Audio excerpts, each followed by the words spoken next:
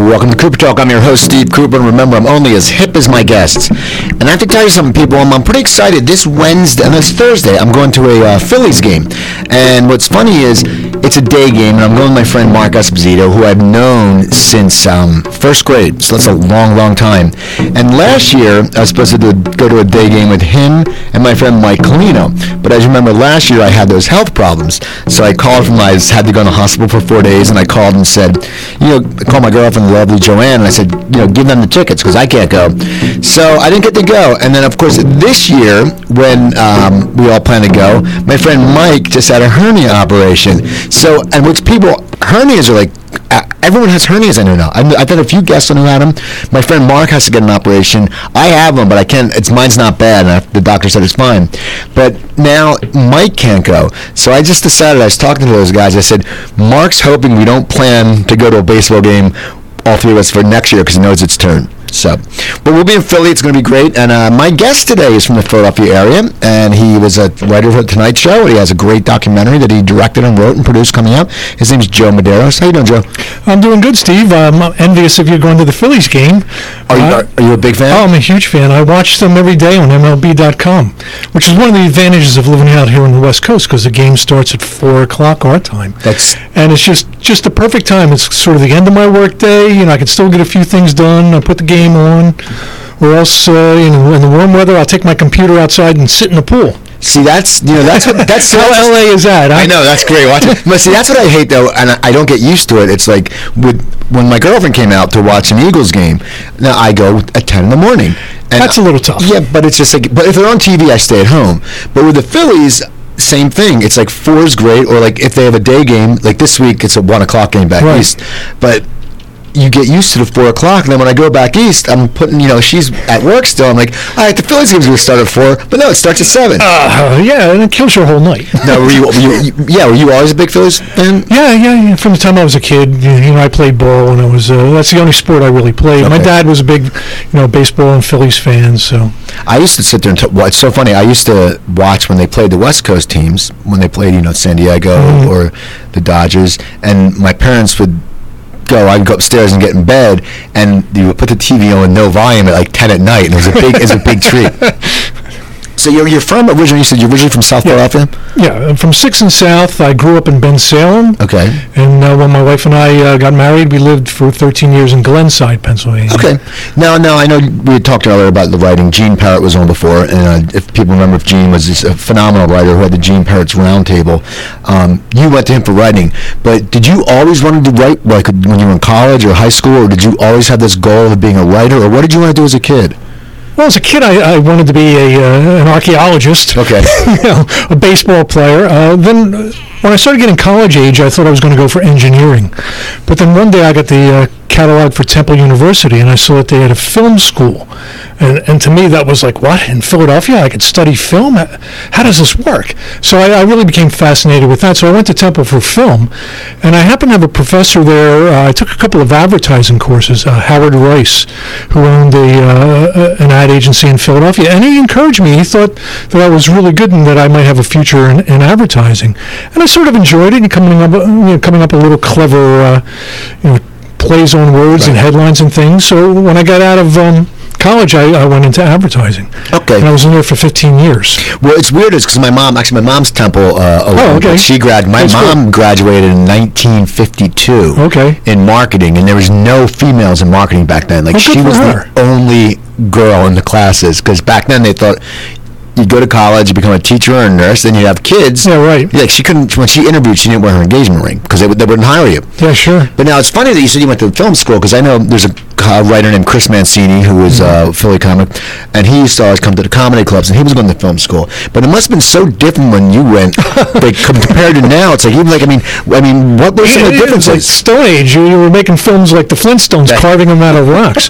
No, I mean, back then it was Super 8 and 16 millimeter film, obviously no video, no instant editing, and Temple was very documentary oriented, which ironically, as someone who's just wrote and produced a documentary, I wasn't interested in documentaries back then. I was more interested in writing scripts and doing fictional films. So anything that I ever did as a project was mostly scripted. Okay. Now, what were some of your film influences back at that time? Because I think everyone has different films, and they went, wow. I mean, you said you saw the film school, but you must have had some kind of interest as you were getting older before you went to school in film, else film wouldn't have caught your eye. Well, yeah, as a kid, I was fascinated by the big blockbusters of the day. Lawrence of Arabia, okay. One of my favorite films, and monster movies like King Kong, things like that. I was always very much a film watcher. But, in college, I became fascinated with silent films. I certainly discovered Cheatin', which is Chaplin and Keaton together. Okay. Chaplin and Keaton, and some of the people at the time that were very popular. Stanley Kubrick, and Truffaut, and things like that. Woody Allen. I love him as a comic and as a writer, and certainly as a filmmaker. So I thought that those were my main influences. And so, what was your student film about? Do you remember? Well, I did two. One was a documentary based on my brother's garage band called Kid Group. My brother Steve had a band, and they thought they were going to be famous. Were they kids? Or? Yeah, when the kids, they were like 14, 15 years old. So, we shot them rehearsing in my mother's basement, where I was in a band, too, when I was, a teenager, and we rehearsed in the basement. My parents were very encouraging. See, that's good. That's good. Well, my brother was a drummer, and I hated it because first they put his drums in, because our basement would flood sometimes. So we had a sump pump, and so they put his drums in downstairs, and I'd be like, Mom, I'm trying to watch TV, but he has to practice. Sure. So then they said, okay, we'll move it downstairs, but as a punishment, they took down our ping pong table and used that as an elevator for his drums so they wouldn't get ruined by the way. So I couldn't win. I was like, this sucks. But I was like, this is awful. And my sister played the cello, and the French horn, which I would hear in her room upstairs, and I'd be like, oh my, because there's no, I mean, she was good. Yeah. But you don't want to hear, when you come home and trying to watch, your cartoons, you don't want to hear the cello or the French horn. No, not at that time. Now, what did you play? I played guitar. I was influenced by the Beatles when they were on Ed Sullivan. It was my 13th birthday when they were there in February of 1964, and I asked for a guitar for my 13th birthday. My dad went down to a pawn shop on South Street in Philadelphia, and he got a guitar and an amplifier for $40. And the amplifier was so cheap that if you faced it the wrong way, it would pick up the radio.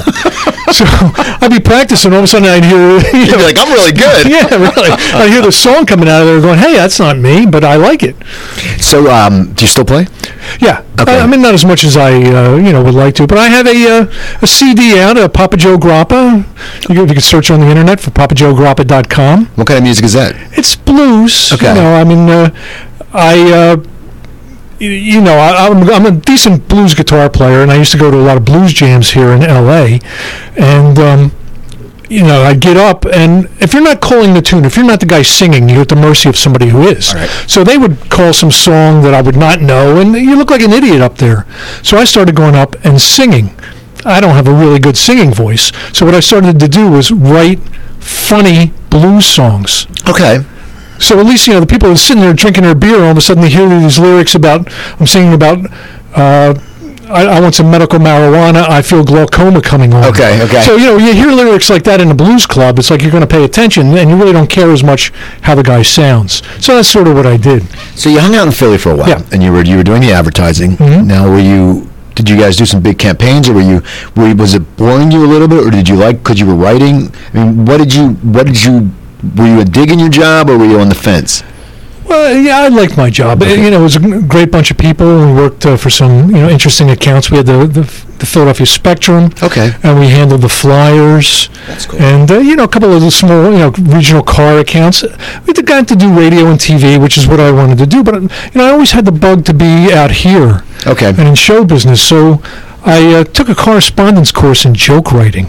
That was at Gene's, or was it? No, this was before I met Gene. This was something called the Hollywood School of Comedy Writing that I found in the back of a writing magazine. And, it was so outdated. This was like the 80s when I took it, but they're referring to the shows that were in the 50s. Okay. Talking about when you watch, Make Room for Daddy with Danny Thomas, which I'm sure most of your listeners never even heard of. Pay attention to But the thing that it did for me was that it got me to write every day. Okay. And it became a discipline. Because as you know, if you want to get good at anything, like your sister with the cello, I'm sure she practiced every day. Yeah. You have to practice your craft. So I had a limited time to finish this course. So I know to get through all these lessons, I had to do so many, exercises per day. I would get up at 5 o'clock in the morning before I went to my job at advertising, and I would write jokes. So you're writing jokes, not sketches. You're writing jokes. Well, the course started with jokes because jokes are the building blocks of sketches. Right. So you would do jokes, sketches, and then a full script at the end of the course. So you're doing this for how long did this course take? It was 2 years. Okay, now, what do you do after that? Because a lot of times you sit there and you're like, back, in the day when we could write jokes, when faxes were big, you could fax jokes to the Tonight Show. It was big dog production and stuff like that, and faxing. And I know Tony DeSena had said how he got the writing job. He was mailing the Tonight Show jokes. But now, were you getting more confident in your joke writing as you took this class? Well, what happened was I found a couple of markets, people like yourself, like people on the radio that were looking for jokes, and there were publications that went to DJs, and they paid like $2.50 to $3.50 a joke. That's $2.50. Right. So I started writing jokes, topical material, and sending it to them, and much to my surprise, they actually started buying it. So to me, there's nothing that's more of an incentive to keep working at something than getting a check in the mail. So that became my daily thing. I would do my lessons, and then I would sell basically my homework. Okay. So you're sending that was going across the country. You're finding out these and just mailing. Yeah, I wrote for one guy in Texas. I started writing for a comedian out here in L.A., another guy up in New York. I eventually got to 2 disc jockeys in Detroit who did a morning show, and they were looking for sketches. So I kept trying to find people that I could send material to, and well, back then, how would you find the comics? Because it's not like now, like the internet, you can find anything. Yeah. Like back then, especially living in Philadelphia, the Philadelphia area, right. You don't really have the access, and Philadelphia had a good comedy scene, but it's not like people were buying jokes, right. But how did you find the comics? Well, there was I guess there still is, a magazine called Writer's Market, which is a magazine for, and about writers, giving you tips how to write. Of course, I would never read the articles. I would go to the classified ads in the back, because I found the comics, advertising for people to write jokes for them. Greeting card companies, these particular publications. Send us your one-liners. We'll pay you, X number of jokes.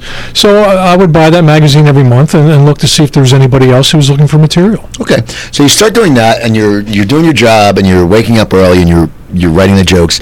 Now, at what point do you find out about the round table? I know Gene, that was a big thing in Philly. I talked to you off air about getting my joke published was like the biggest thing, because he didn't take a lot in the back, and it was a little leaflet, and I think it was so funny because back then I think he was based in Sherman Oaks, and that's like, for now, I live in Burbank, so it's right next door, but that was like a million miles away. Sure. You know what I mean? But then now I look back at it, and I'm like, wow, how did you find out about that? Was it from one of these publications that you were reading? No, Gene wrote a book. It was called How to Write and Sell Your Sense of Humor. I think he's retitled it since then. He came out with another edition, of which he asked me to write the foreword. Okay, well, that's awesome. Nice. But I wrote, I found his book, and in the book, I got a lot of great tips, and it just so happened that a friend of mine, a friend of hers, brother, if you follow the chain of command here, basically I had a connection. This friend of mine's friend's brother grew up with Gene, and knew his address here in L.A. So I wrote him. I said that I was a guy from Philadelphia, like he was. Right. I was inspired by his story as well. He worked for General Electric. He started writing jokes on the side. He sent them to Phyllis Diller. She started buying them. Eventually, he moved to L.A. He got a job with Laugh-In. Carol Burnett. That's amazing. Bob Hope's head writer. And I said, that's what I want to do. Okay. So I wrote to Gene, and a couple of months went by. I never heard from him. So I said, all right, I'm not going to give up. Let me write him again. But this time, I looked in his book, because in his book he said, if you want to make it in show business, you have to network with people in the business. If you see somebody you admire, get in touch with them. Ask them for advice. So I quoted what he wrote in his book to him. All right. And he wrote me back like immediately. And he said, never since my grandmother have I been shamed into writing.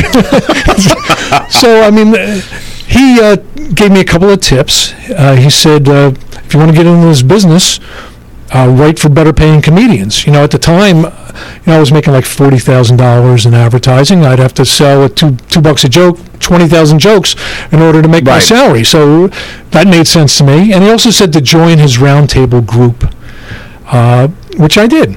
and they had a convention here in L.A. in 1988. My wife and I came out. I went to the convention, and it was a great experience because, as somebody writing jokes, you're sitting in your room at your typewriter at the time, just cranking the stuff out. You don't know if you're funny or not. Right. As a comic, you're up in front of people. You go on stage and the crowd, if they don't like it, I mean, you have at least a few times to try it, then you go, okay, we'll scrap that. But as a writer, you don't know. It's true, because it may seem funny to you, but I think also what happens is, as you do it for a while, and you're probably like this because you've written a lot of jokes, you know when it's funny now. And I think it's a thing where, but in the beginning, you're not sure, because especially if you're not getting that stage feedback, it must be scary somewhat. Well, yeah, I mean, believe me, sometimes you still don't know. I mean, you never... It's 100%. If you knew 100% what was going to work, you'd be the funniest man in the world. Probably. Exactly. But yeah, so I went to this convention, and there I learned a couple of tips from other people. There was a guy from Kansas City who was writing for Bob Hope, and I said, "How'd you write for Bob Hope? You're in Kansas City." He said, "Bob came to my town, so I wrote a bunch of jokes up and dropped it off at the hotel front desk and said, 'This is for Mr. Hope,' and they delivered it to him, and that's how we got to Mr. Hope." Okay. But I heard from somebody else at Jay Leno, who I knew the name. I had never really seen him perform. I knew he'd been around for years.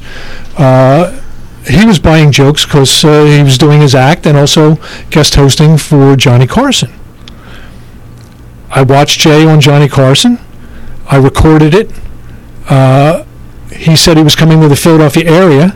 I typed out his monologue, so I got the rhythm of how he spoke. Okay. And then I wrote a bunch of jokes, and my wife drove it out to the box office of where he was performing. 12:30 in the morning, our phone rings.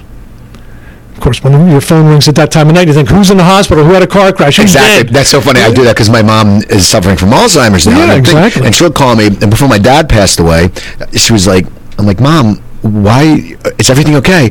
"Oh yeah, we got something from your alumni association." Like, "Mom, you can't call me at this time." And it's like I was about to do a show. I'm like, I worry. Yeah, you're exactly. Right. So the phone rings. I pick it up. Hello. He's like, "Hey Joe, this is Jay Leno. Yeah, I like your stuff. I want you to send me some more material." So that's awesome, how it started. This was in August of '88. I started writing jokes for him. Now, how many were you churning? Were you sending them every day, or what was your weekly, or? No, I was sending them every day. How many? As many as I could write in the 3 hours that I worked. I mean, he was on once a week, so I mean, I would write every day. Maybe save up a bunch, send him like maybe 6 or 7 pages worth of jokes. Now, how would you do the research? Because it's topical. That's one thing. It's not like now with the internet. I mean, did you just go out and buy magazines and newspapers, or USA Today? Okay, that's what a lot of people say. That was my Bible, because they boil it down, they make it simple. I find that if I have too much information, I get overwhelmed, and I can't focus, and it's harder to write a joke. But USA Today is so simple. And they break it down, because they'd always break down the state thing, so you could always find something quirky, let's say in West Virginia, which I think would probably be a good writing source. And also, if you're dealing with a local paper, they're dealing with local news. You deal with the Philadelphia Inquirer at the time. They're dealing with Philadelphia issues mostly. The international stuff is somewhere else in the paper if it's not a big story on the front page. USA Today, everything that was contemporary at the top of people's minds is in the paper. Okay. So, I mean, that's the paper that I use, and I would sit and write jokes every day. And now you'd fax them? Is that back then? Yeah, but back then I got, big... huge, it was like an $1,800. My first job out of college, I sold fax machines, and I sold some engineer at some firm in Philly.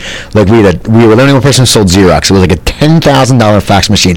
I was brand new. I had no idea. I got the call. I just started talking to this guy, and I was so relieved when I said, "Do you want us to do the install and do your demonstration?" I'm sitting there going, "I have no idea what's going on." But he's like, "Oh, no, I'll figure it out myself." I was like, "Thank you." But that's so funny. They were so expensive. Oh, very expensive. We all left because then all of a sudden, everyone started undercutting each other. It's like, "Oh, well, I didn't sell a copier because I had a small car. I didn't have a van." And I was like, "I'll sell the faxes." But it's just weird because just say you're faxing, because I remember when you fax it, it was a big thing. Yeah.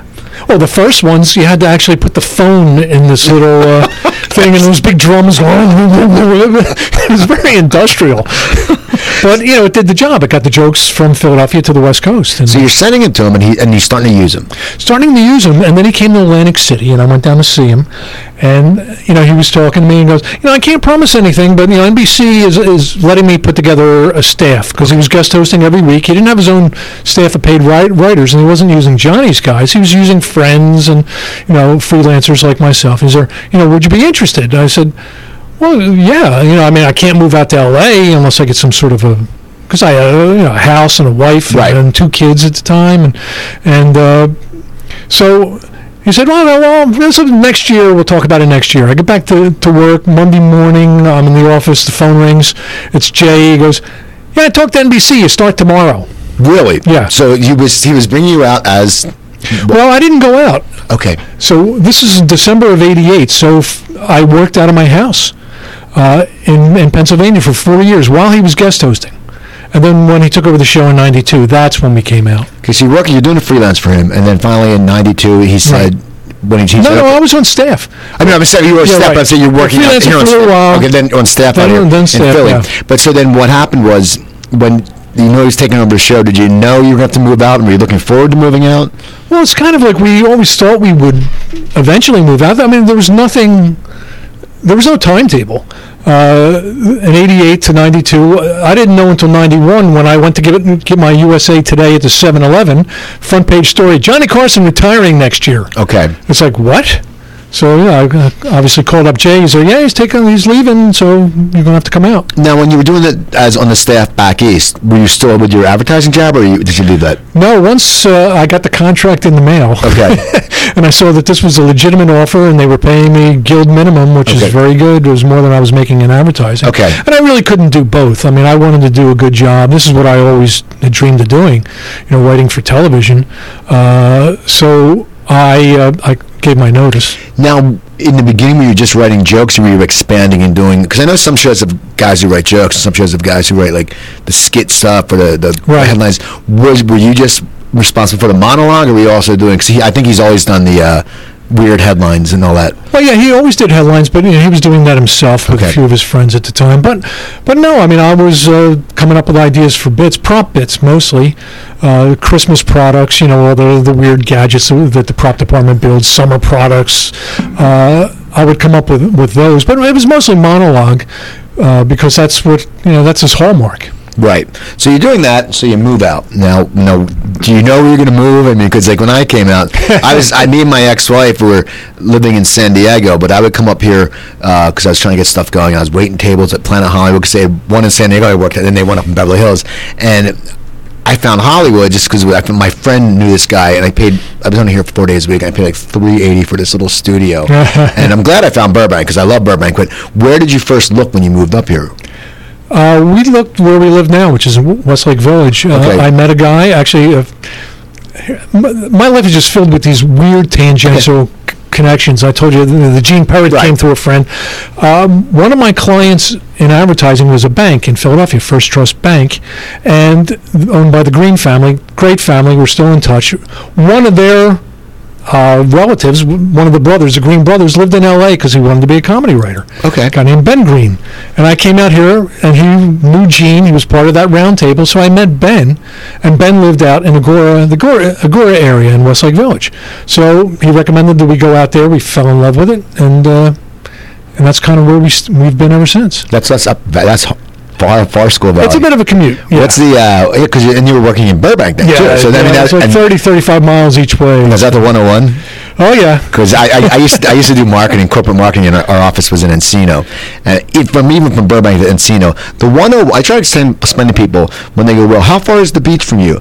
I go, well, it's 15 miles down the center line. Oh, that must be great. I said, no, 15 miles means like an hour. And they don't understand it. And I mean, in Agora Hills, the 101 is just one of those roads. There's always traffic. Yeah, you can never tell. I mean, it's crazy. Sometimes it takes you a half hour. Sometimes it takes you an hour and a half. So you get the job with Jay, and you move out here. You had the job with Jay, and you move out here. Now, would you be going? What was your day like? Did you get there at 8 in the morning, or what was? I mean, because before you were working at home, so it probably had to be a little different now, because now you're actually going in, sitting with the writers, going in and have to come to Burbank every day. I mean, there's nothing like working out of home. I mean, when you get up, you're like, okay, but when you do that, it must be, did you have to get more disciplined? I mean, you sound like you were very disciplined before, but was it just a very were you getting used to? No, I mean, I commuted to work ever since I got out of college. I worked, in advertising. I had to go to my day job, and so getting up and going to work is no big thing. I thought that I'd be able to work more at home,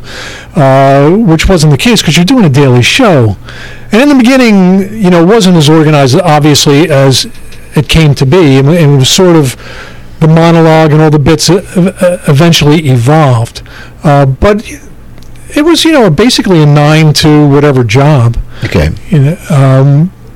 You leave basically when the show was finished taping, unless you had something else to do. So when was that? Was that 1992? Is that 1992? Okay, yeah. So now I see on your IMDb, which is, I'll tell you, it's funny. When people sometimes don't put stuff on IMDb, I get worried because a lot of times that's your own, for me, my sense of reference. I don't know who puts that on there. I mean, I don't inaccurate stuff. I mean, I don't enter things there. I know, isn't it weird? Stuff. But you were a head writer eventually. Yeah. Now, how long you were on there for a while? So for the first few years, you started just as a writer or a script supervisor, or what was your opening position? Well, Jay had never wanted head writers in the beginning because he always thought if the show's not going well, the head writer's going to be the first guy that gets fired. Okay. So we were always kind of just under the radar, but because the 15 years of advertising experience that I had and the production experience, I sort of became sort of the de facto head writer.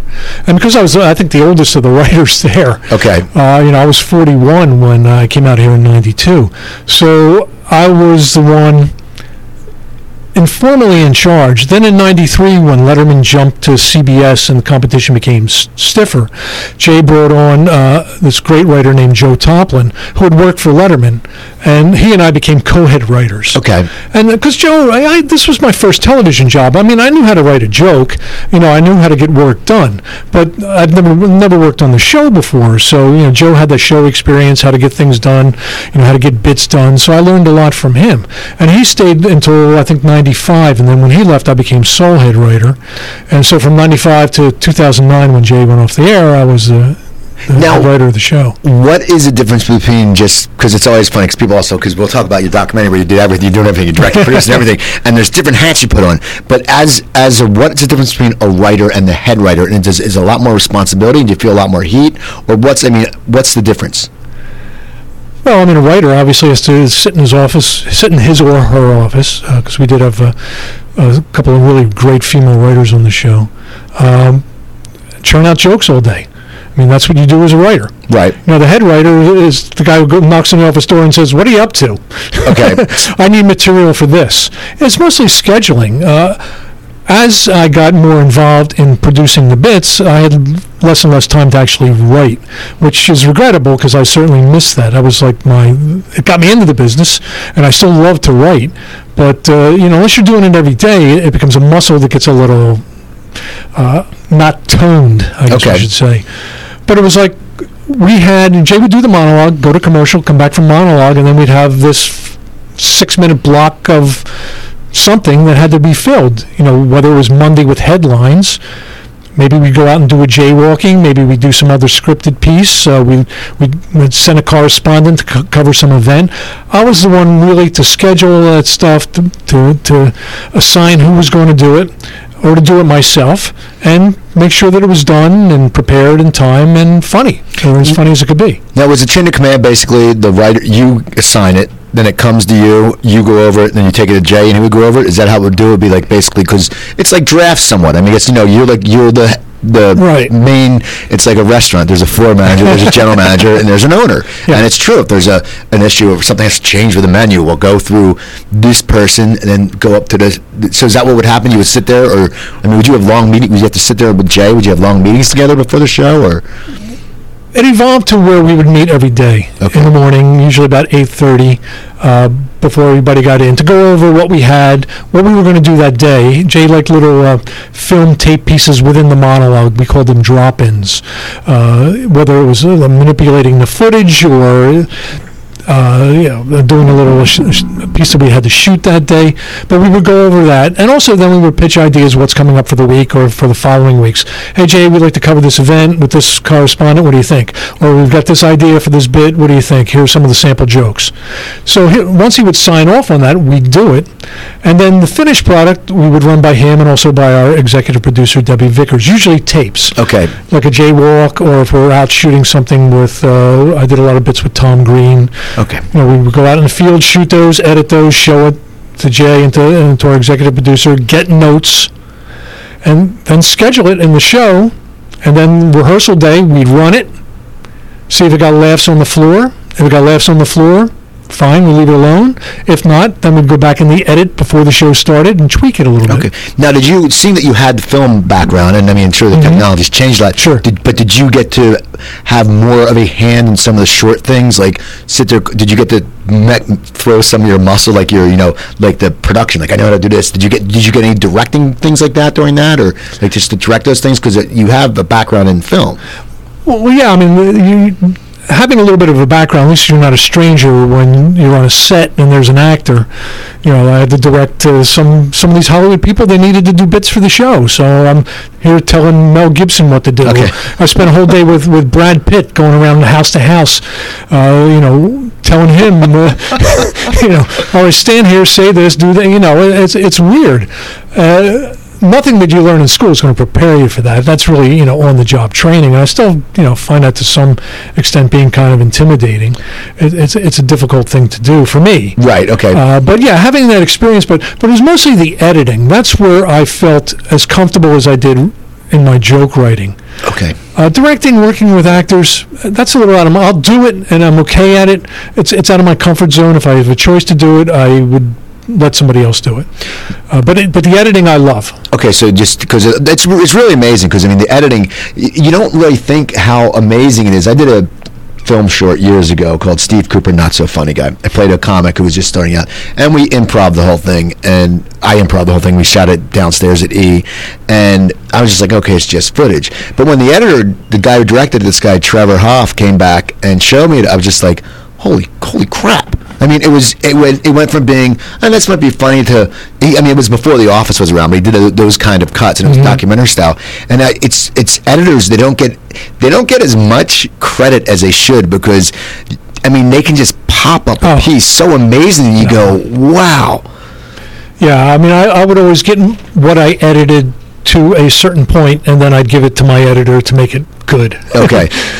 The editing became really, as the technology evolved, we would go out and shoot, say, a jaywalk. We'd do like a couple hours of tape, and I'd get the VHS with the time code, and I'd sit down there and make my handwritten notes. This looks good, and mark the ins and the outs on paper, give that to the editor. But then when Avid came out, I was able to get Avid from my laptop computer. Right. I'd be able to get the footage, and I'd just pull what I thought was funny and then give that to the editor. Okay. I love that. It must be amazing, too. It's so much easier. So much easier. And then if there was time, the editor's too busy, so I said, well, let me go back in, let me do another cut of it. So I would go polish it up a little bit, maybe put it in order.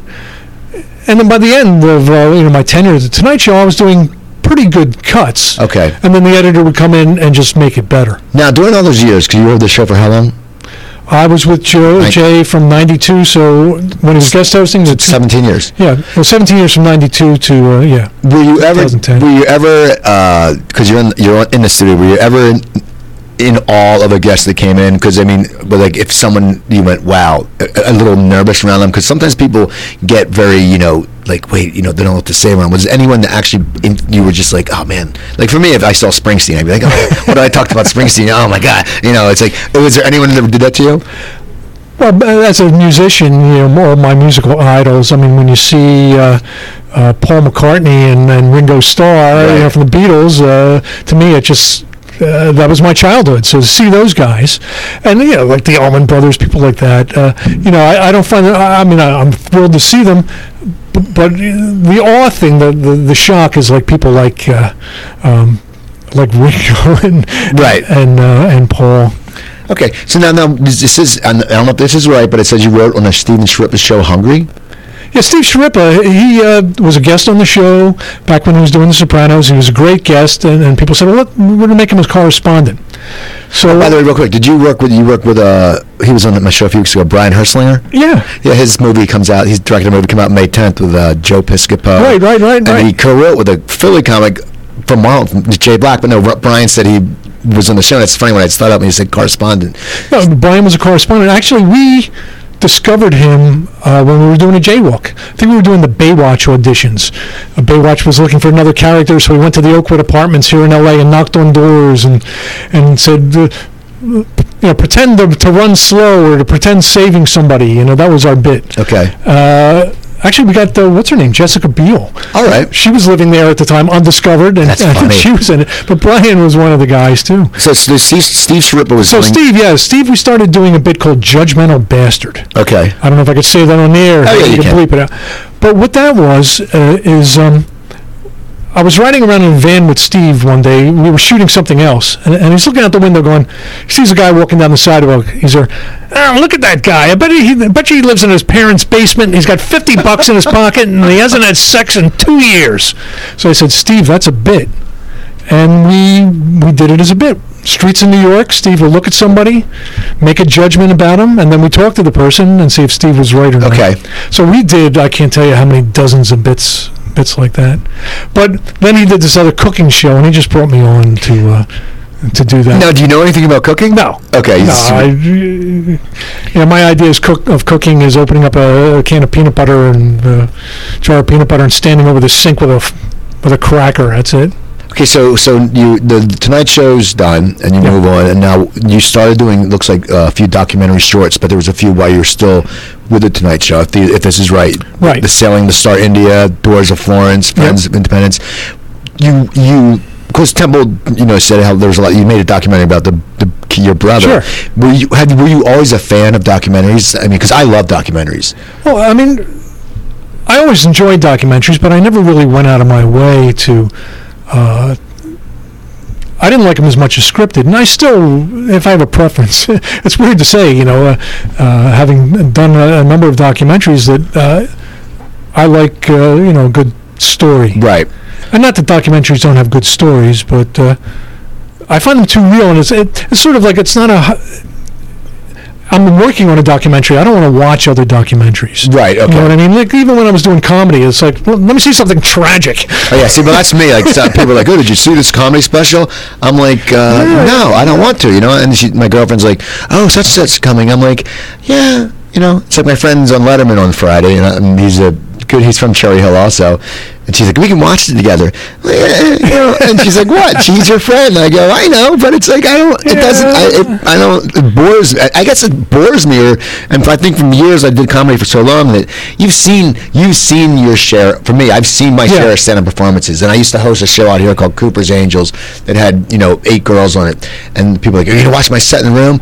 I'm like, no, I don't, I'll come out, I'll watch my time, or I'll come in and give you the light. Because I think you just get a little tired of it. No, that's it. It's good every now and then to, I guess, refresh yourself and watch.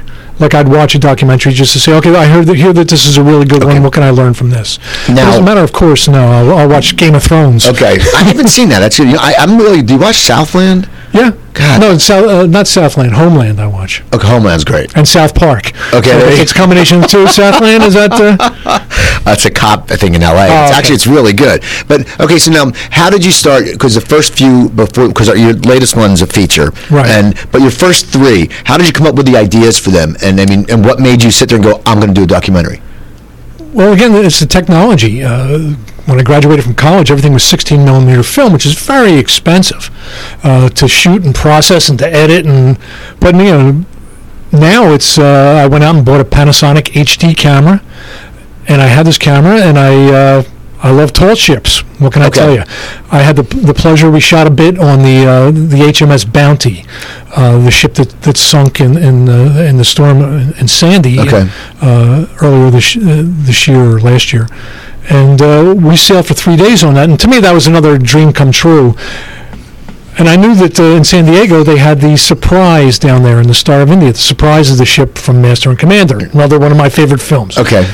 So I basically talked myself into sailing on the Star of India, telling them I'd make a documentary for them. So that's cool, though. So I brought in a couple of my Tonight Show friends. We all went down there and we shot the film and got into a couple of festivals, won a couple of awards. So to me, that was very encouraging.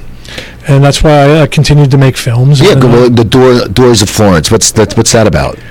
I was on vacation with my wife in Florence with my little mini DV camera, and I said, I want to make a film. Geez, these doors look interesting. All the doors and all the houses were interesting, so I just decided not to shoot the normal tourist stuff and just shoot all these doors. And when I got back, I just edited it together into a very fast 1-minute piece. Okay. And then Friends of Independence? Friends of Independence, my brother and sister-in-law work for the National Park Service at Independence Hall, and they have an organization called the Friends of Independence, volunteer organization who helps, provide all the things that the park needs, tours or other things that the government can't, buy for the park. Okay. They're sort of like docents for the park, and they wanted a promotional film, so we went and did that. Now, do you put any of your comedy in these, or is it all just straight up documentary? Well, you try to, at least if somebody says something amusing and funny, you put it in the film because you know it's going to get a laugh. Okay. But for those, I was more drawing on my advertising background. For the Star of India one, it was like to get people to be volunteers for the ship. Or to contribute money for the upkeep of the ship. So it's a kind of feel-good, very exciting. People climbing the masts, right. Sunsets through the spars, that sort of thing. Very kind of emotional, evocative. It's funny. Film. It's funny when you said Star of India because me and my ex-wife used to live in the gas lamp, and one of our neighbors, he's a detective now up in Ventura, but he used to volunteer because he had a background. He used to race sailboats in Japan, and it was just funny. He would love it. In fact, I went to his wedding on the Star of India, which is where you did the documentary. Oh, yeah. So now your latest documentary, The Missing Piece. Okay. Missing Piece, right. Give what the synopsis is of this. Okay, well, if I would ask you, put you on the spot here, if you were to say the first painting that comes into your mind, the most famous painting in the world, what would you say? The Mona Lisa. Mona Lisa. Most people don't know that the Mona Lisa was stolen. I didn't know that.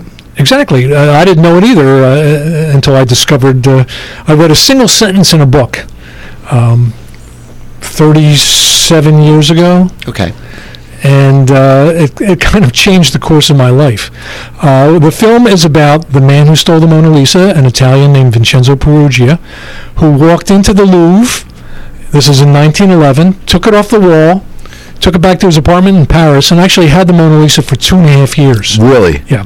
So he just, I guess security is a lot different than the cameras. Yeah, just a little. But he just walked in and was it as famous as it is now back then? It was famous among people that knew art. The average person didn't know what it was. Okay. In fact, in my film, I have a little scene in there where I show the headline from the Washington Post where it says, "Art treasure stolen," front page, and then on the second page they show the picture of the stolen Mona Lisa.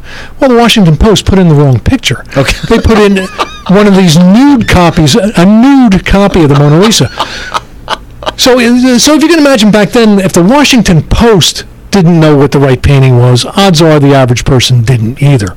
So the theft really did make it world famous. Now you said it changed, changed your life. What were you just fascinated with this guy, or what? How did that change your life? Because it's something, and it's so before our time, 1911, and it's something that it's interesting. It's great. I didn't know that, but it's just funny back then people really didn't know it. But how did it change your life?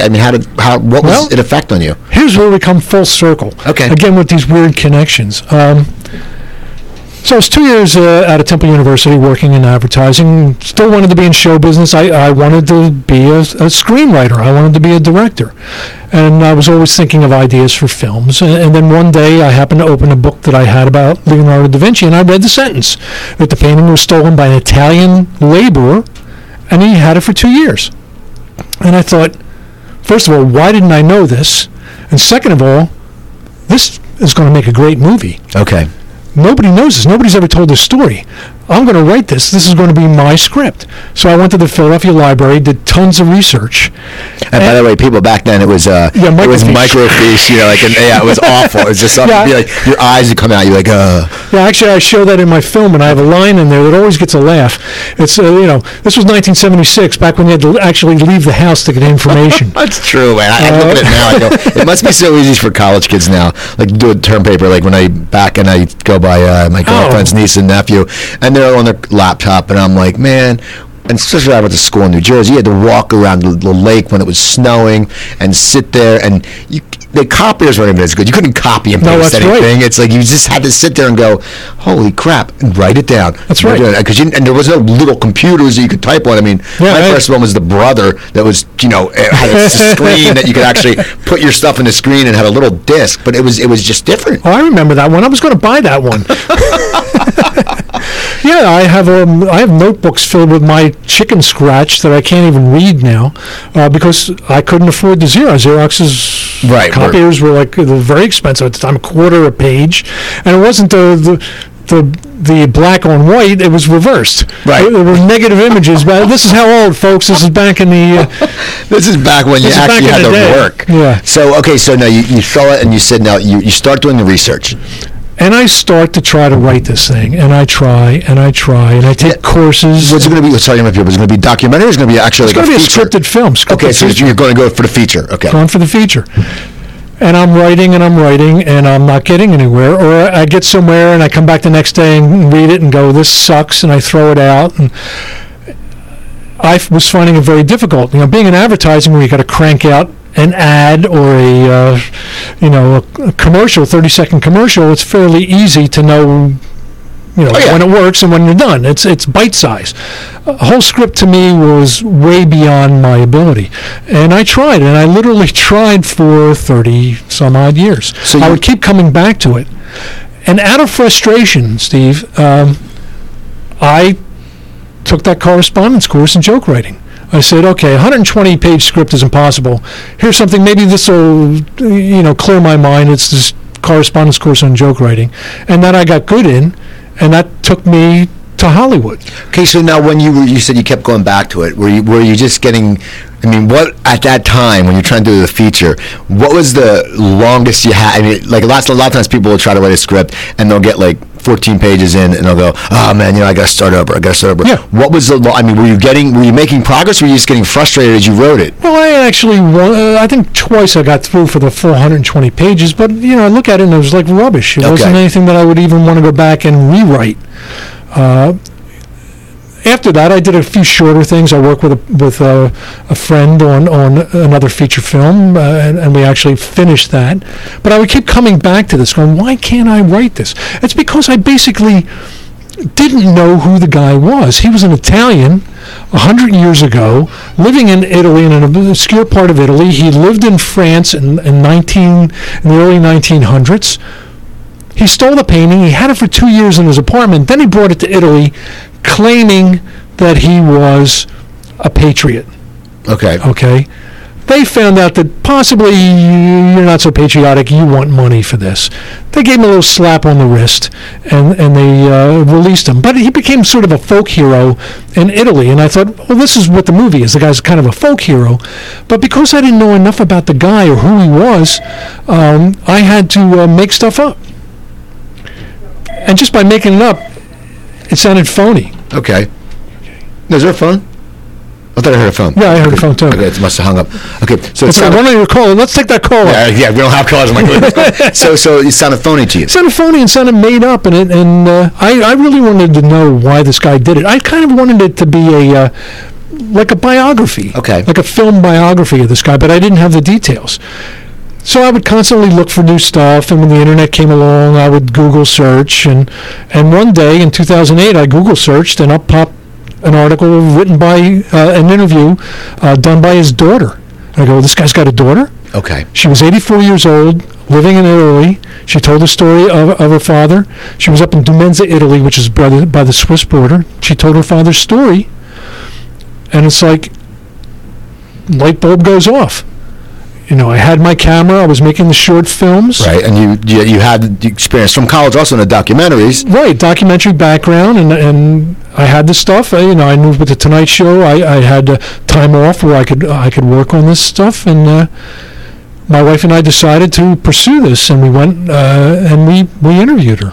Now, how did you go about getting in touch with her? Because most people who are 84 don't have email. Like my mom has email, Right. but she always forgets it, and she's like, "Well, what's your email?" Like I can't. She goes, "I should listen to your radio show," and I'm thinking, I tell her it's www.indie100.com, but I know she's going to go to like the old hi-fi and put on like 100, Right. and it's going to be one of those Steve Spanish Ryan. stations, and she's going to be like, "Oh my God, he learned Spanish and his voice got deep." And so for an 84 lady, especially in Italy now, you don't speak Italian. Had I spent the 30 years where I was trying to write the script learning Italian, Okay. I think I would have been better off. Learning Italian and French, I think I would have been better off. But again, come back to connections. In 2006, The Tonight Show sent me and my team over to the Olympics in Torino, Italy. Okay. We met this lovely young woman there who was working for NBC named Letizia Rubino. She's from Sicily, but she lives in Philadelphia. All right. And she went to Temple University. So there's the connection. So when I started making the film, or at least the idea, it's like, well, yeah. My question was, how do we get in touch with this woman in Italy? I'm not going to call her up. Right. And then, You don't know what you're saying. the light bulb again goes off, Letizia. And she was wonderful. I mean, she's become a producer on the film because of her ability to charm people and to get us into places. We found the phone number. We Googled and actually found the phone number. I think she had to make a couple of calls to the area. Did she speak Italian? Oh, well, she's Italian. Okay, so yeah. Yes. So she became like a adopted granddaughter to Celestina Perugia, the thief's daughter, who, if you go to Central Casting and say, I want a little Italian grandmother, they couldn't do better than this woman. All right. And she was the most kind, wonderful, sweetest woman. And when we went to see her, she took us into her home and just opened up to us. The only problem was I knew more about her father than she did. All right. I'd been studying the story for 30 years, and I knew everything that he did that was out there. She knew some things about his family life, obviously, how many other brothers there were, and things that I didn't know. But, why he did it, where he was, how he did it, she didn't know, because he died when she was a year and a half old. All right, so there's not that connection. Right, and she tells this wonderful story that as her father was coming home from work to celebrate his birthday, it was October 8th, 1925, I think. He was coming up the path of their home, and the mother said, run to Papa, run to Papa. She ran to her father, and he dropped dead of a heart attack. Wow. Right then and there. That's the story that she tells in the film. That doesn't affect your childhood. No. So, I mean, she's very emotional, and she cries quite a bit whenever she thinks about her father, because she didn't know. And she grew up raised by her father's brother, who back then it was very common for the brother of the family to step up and then marry the widow. Okay. So she was raised by her father's brother, and she didn't know until she was 20 that her father stole the Mona Lisa. That's crazy. So you're interviewing her. Now, what else goes into making this film? I mean, because of course you don't have stock footage of them stealing, or do you find stock footage, or because was there even stock No, there is footage no back stock footage. I mean, there's, again, through another connection, I knew that she wanted the truth, and I wanted the truth. That's what we had in common. We both wanted to find the true story of why he stole the painting. So how am I going to do this? I contacted a friend who had worked at The Tonight Show, who moved to Paris, Anne Clement, and she, an American, I think she's native French, but speaks English and speaks French fluently. I said, is there any way that you can get us into the Louvre? And she said, I'll work on that, but I have a full-time job, but I've got two friends who live across the street from the Louvre. Okay.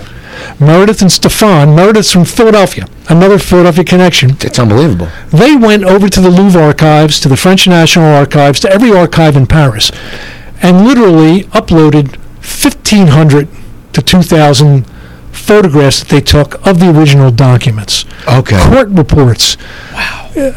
police interrogations of the thief, of other suspects, photographs, his original mugshot, which I had never seen published anywhere. All right. So they sent me this treasure trove, and that's what I used as the basis for the film.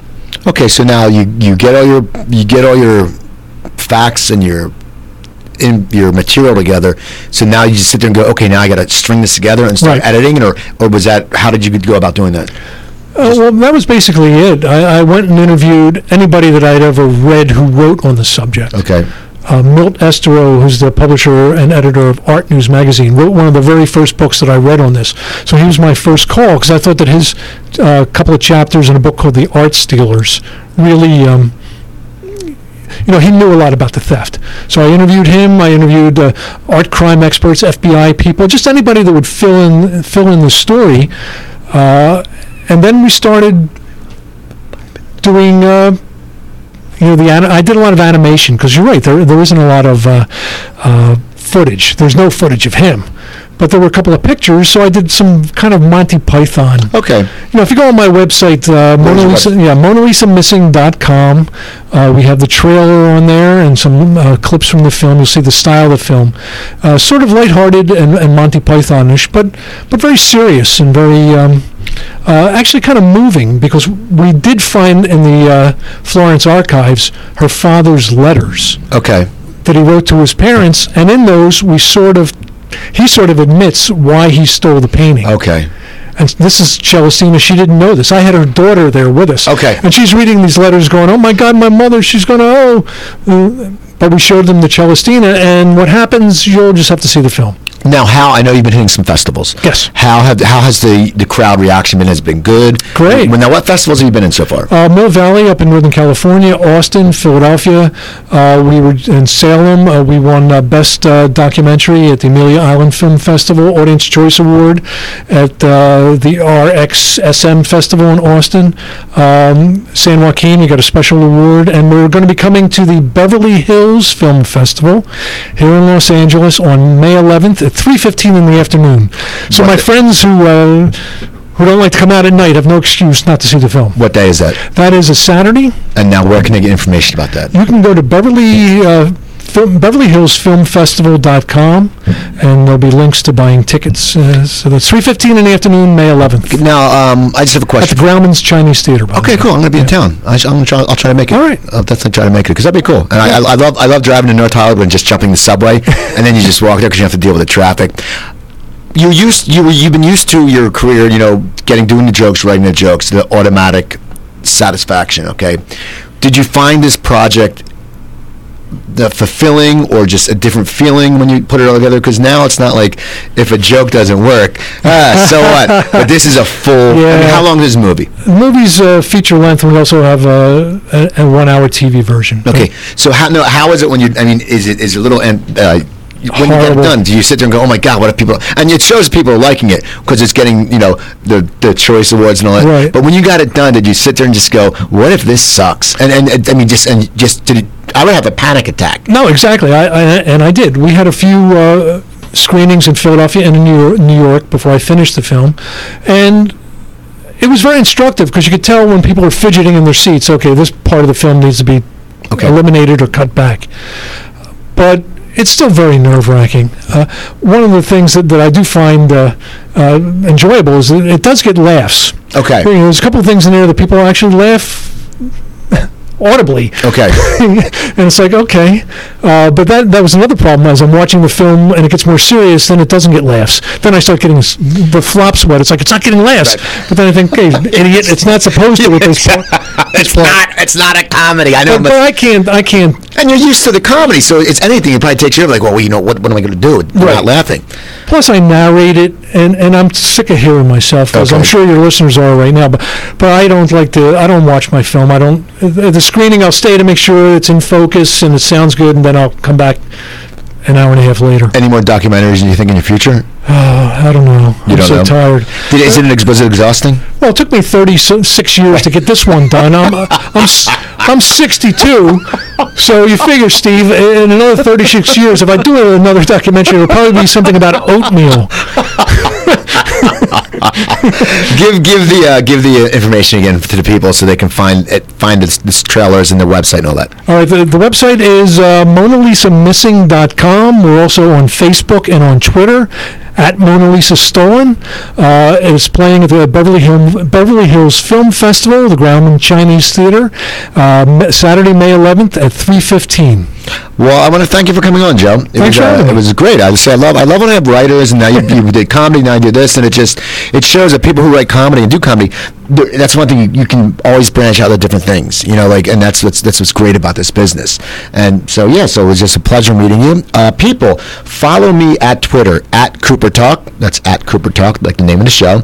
Also, send me an email, www.indie100.com, Cooper at indie100.com. If you want to find past episodes, I have about 135 episodes up on iTunes or Stitcher Radio. Just sit there and type in Cooper Talk, one word, because if you put in Cooper Space Talk, you get Anderson Cooper stuff, and it gets all crazy, so you're not going to find it. So that's CooperTalk.com.